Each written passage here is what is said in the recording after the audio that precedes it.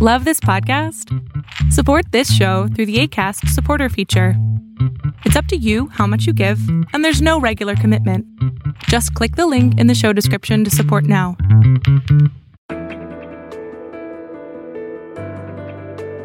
Spy Talk, a podcast at the intersection of intelligence, foreign policy, national security, and military operations with Jeff Stein and Jeanne Meserve. Hello, and welcome to this special edition of the Spy Talk podcast. I'm Jeanne Meserve. Joe Biden and Vladimir Putin will shortly meet face-to-face, man-to-man, president-to-president, and there is a lot to discuss. The recent rash of cyber attacks, election interference, disinformation, not to mention Crimea, Syria, and a host of other global issues.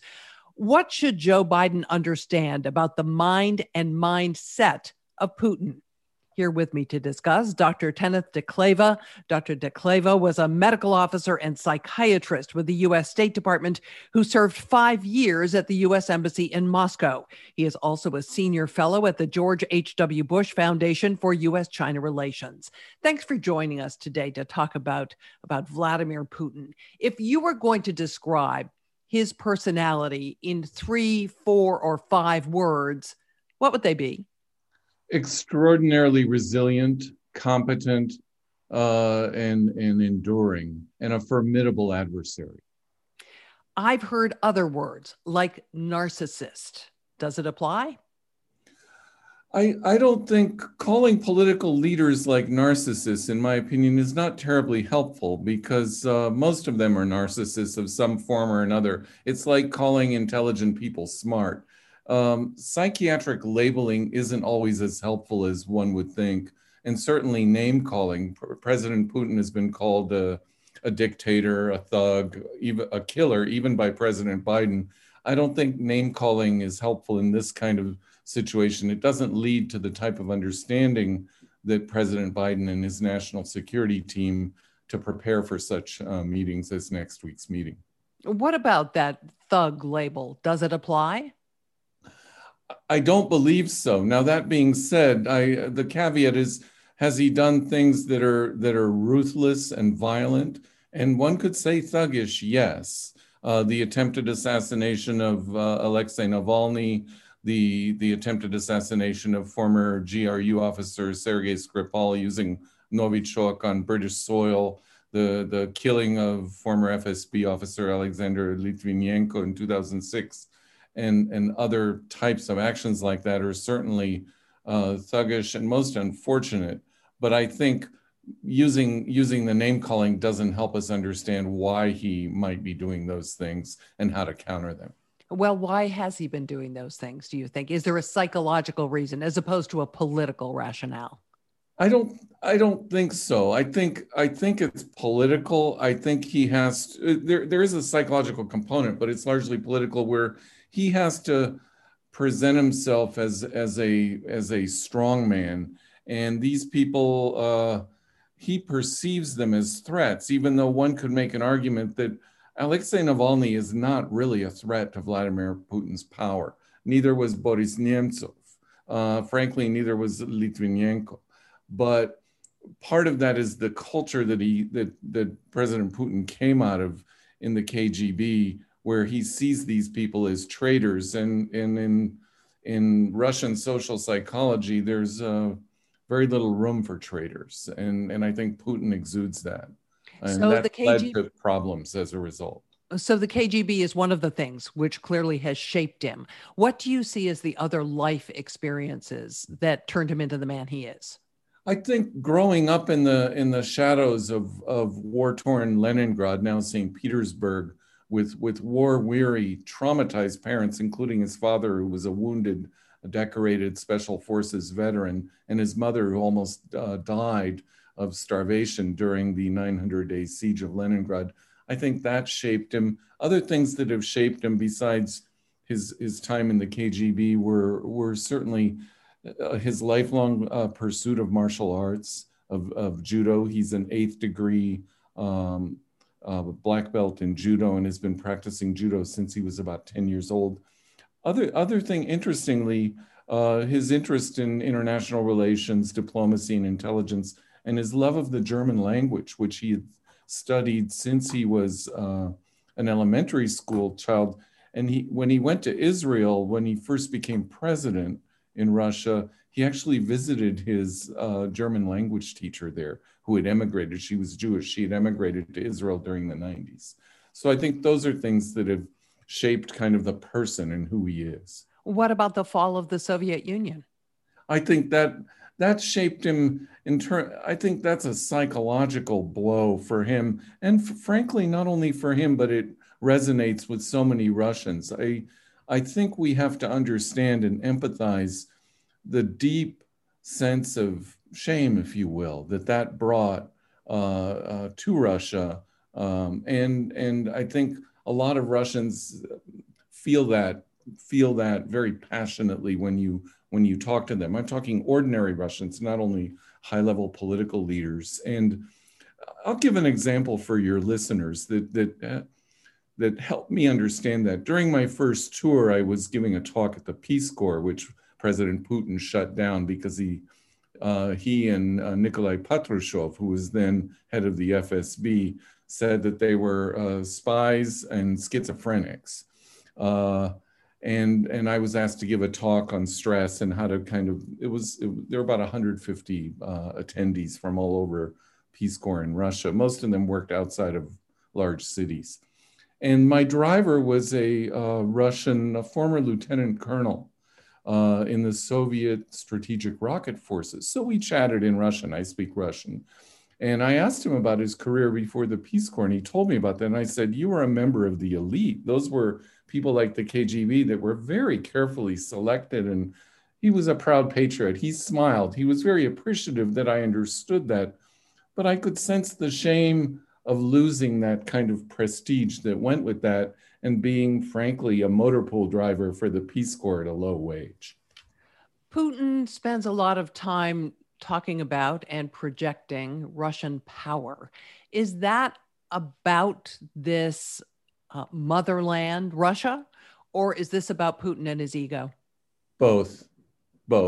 He certainly is a person who values a strong Russian state, and I think it's important to understand him not merely as a tactician who's had a lot of tactical successes, but as a really brilliant strategist who's now been in power for 21 years and he's healthy, barring unforeseen health circumstances, such as, let's say, an unforeseen cancer diagnosis.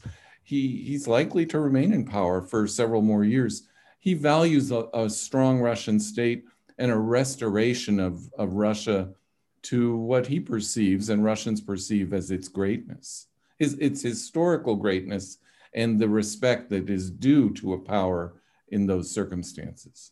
So he, over the last several months, has poked the U.S. quite a bit. This rash of cyber attacks that I mentioned. Now we're hearing about a satellite system being provided to Iran. Why is he doing that? What's the psychology there, if there is psychology, or if it's just tactical? I think it's both. I think he's certainly been a bit of a disruptor, but I think labeling totally as a disruptor can also miss the beat, because he'll poke, but then he'll back off.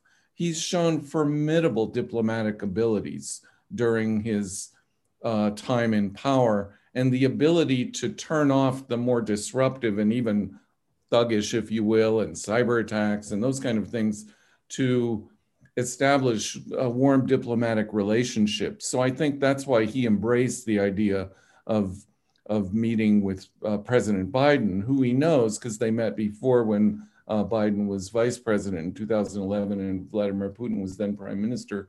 But I think we'll see more of this with the change with the end of Angela Merkel's role as chancellor in Germany. I think we'll see more outreach with Germany, with Italy, with France, with the upcoming French elections. Well, is that intended to divide us from our allies? Yes. Well, I think so. I think he wants to establish bilateral strong relationships with these different countries in Russia where they have different strategic equities and economic and political, because he would see that as weakening the bonds that bind the EU together, which is already a weaker organization than it used to be. The other thing that's important to understand is, for Putin, a weaker EU means a weaker NATO, and that's a strategic imperative for him and for Russia. So let's talk a little bit about this meeting of these two men. What are your predictions for how they're going to get along or not? I think it will be a very cordial meeting, as their meeting was in 2011. But both leaders have changed. They're both older and hopefully wiser 10 years later. I think I strongly support President Biden's doing this meeting. There are critics that say there are no deliverables. This is diplomatic speak. But the most important deliverable for President Biden is American resolve and strength, a projection of resolve and strength and vigor. And is that critical to project that against Vladimir Putin in particular? Yes, and in person. I think it's absolutely critical that Biden takes the measure of where Putin is at now, and President Putin also takes the measure of where President Biden is now. I think it's a critical meeting in that regard, and that deliverable alone, I think, makes it useful. But President Biden's likely strong words regarding, for example, cyber attacks, human rights issues such as Navalny, the downing of the Ryanair airliner in Belarus, these type of actions have to be projected, but also have to be combined with a subtle way to try to bring a long-term goal would be to get Putin to moderate his behavior and rejoin the G8. That would be a useful goal, because President Biden said in 2011 during his visit, I'll never forget his words. He came to the embassy and gave a little speech and met with diplomats and their families there.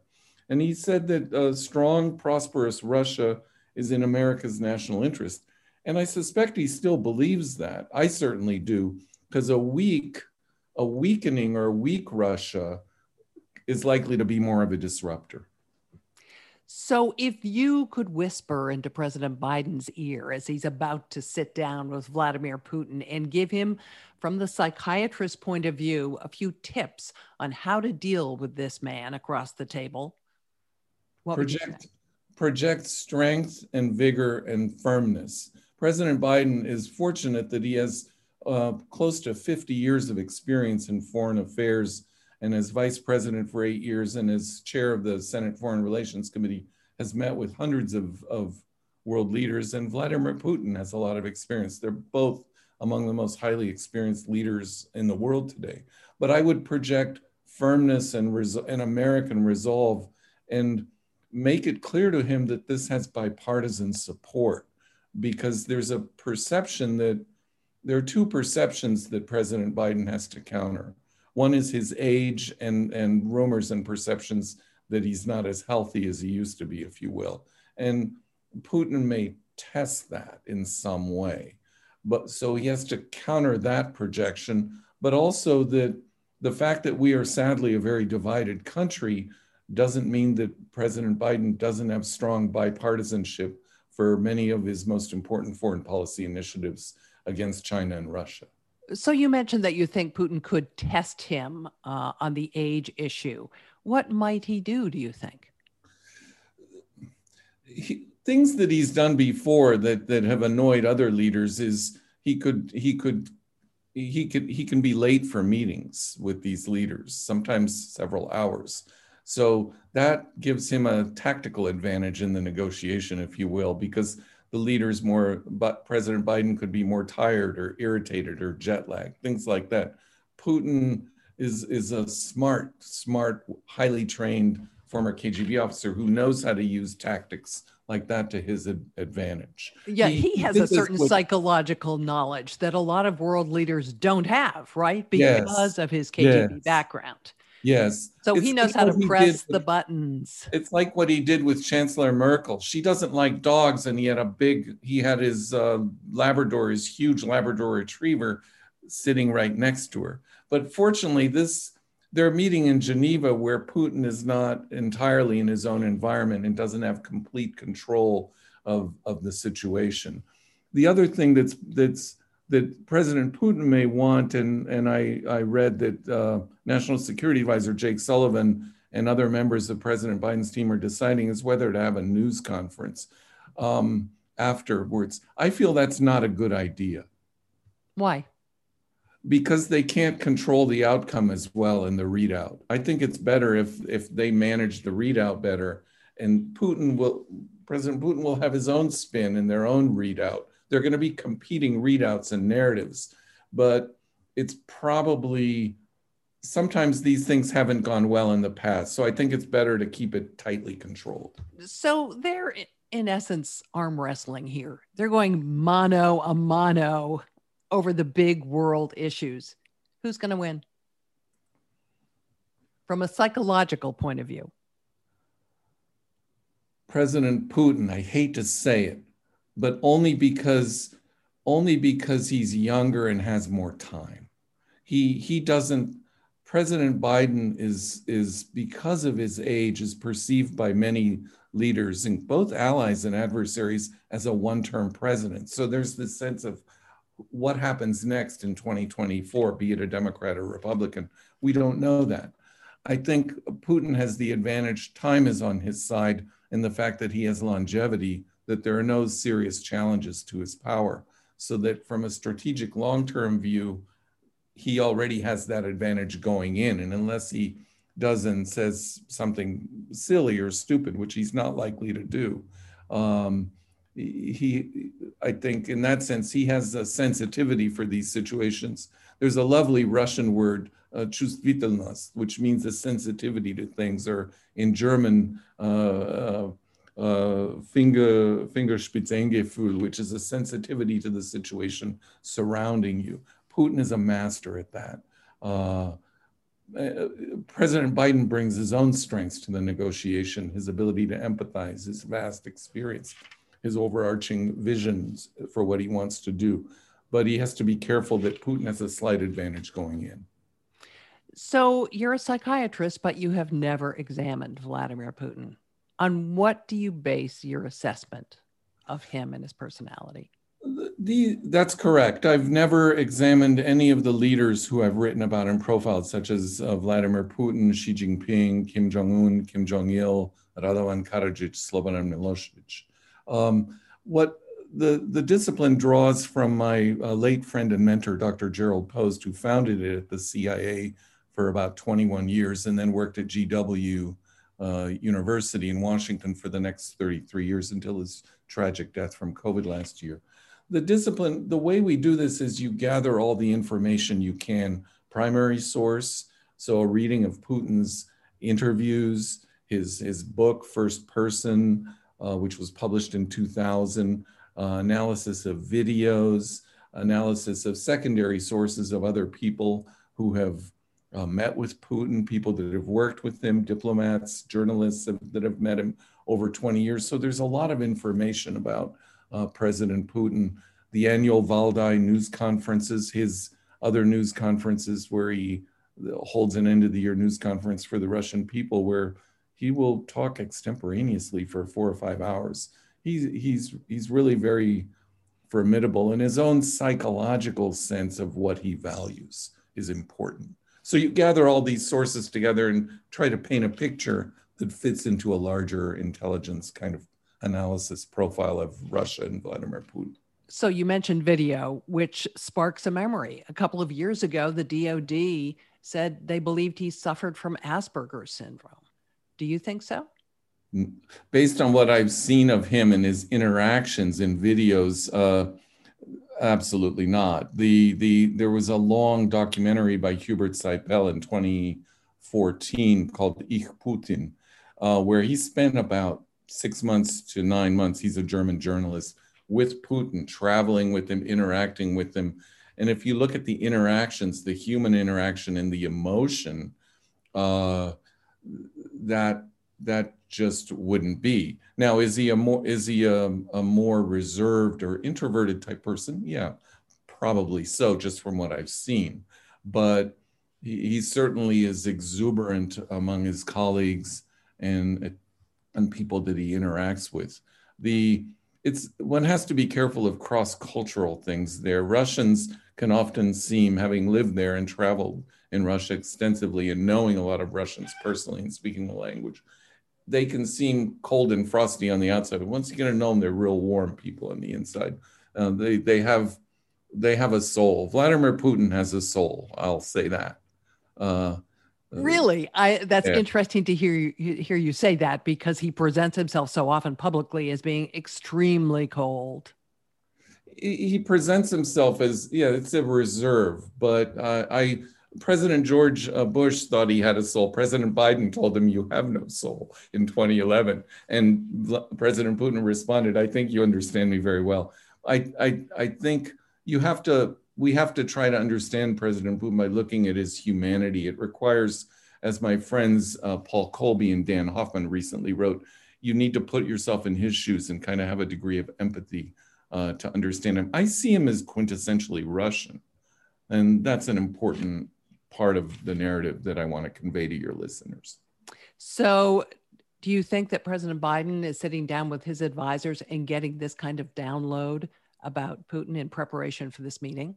Absolutely. And he's fortunate to have as his CIA director, this was a very inspired choice, Ambassador Bill Burns, who had served in Russia and met with Putin many times in his role there and speaks Russian. So I think he has the top people that are advising him. And I like your word, download. They're filtering all this data and doing everything they can to help the president prepare and have the best possible outcome at this meeting. And we'll leave it there. Dr. Kenneth DeCleva, thanks so much for joining us. Once again, Dr. DeCleva was a medical officer and psychiatrist with the U.S. State Department who served 5 years at the U.S. Embassy in Moscow. Once again, this is the Spy Talk podcast. Remember to subscribe to Spy Talk on Substack. I'm Jean Meserve. We'll see you next time. For more original reporting and insights like this, subscribe to spytalk.co on Substack and follow us on Twitter at @talk_spy.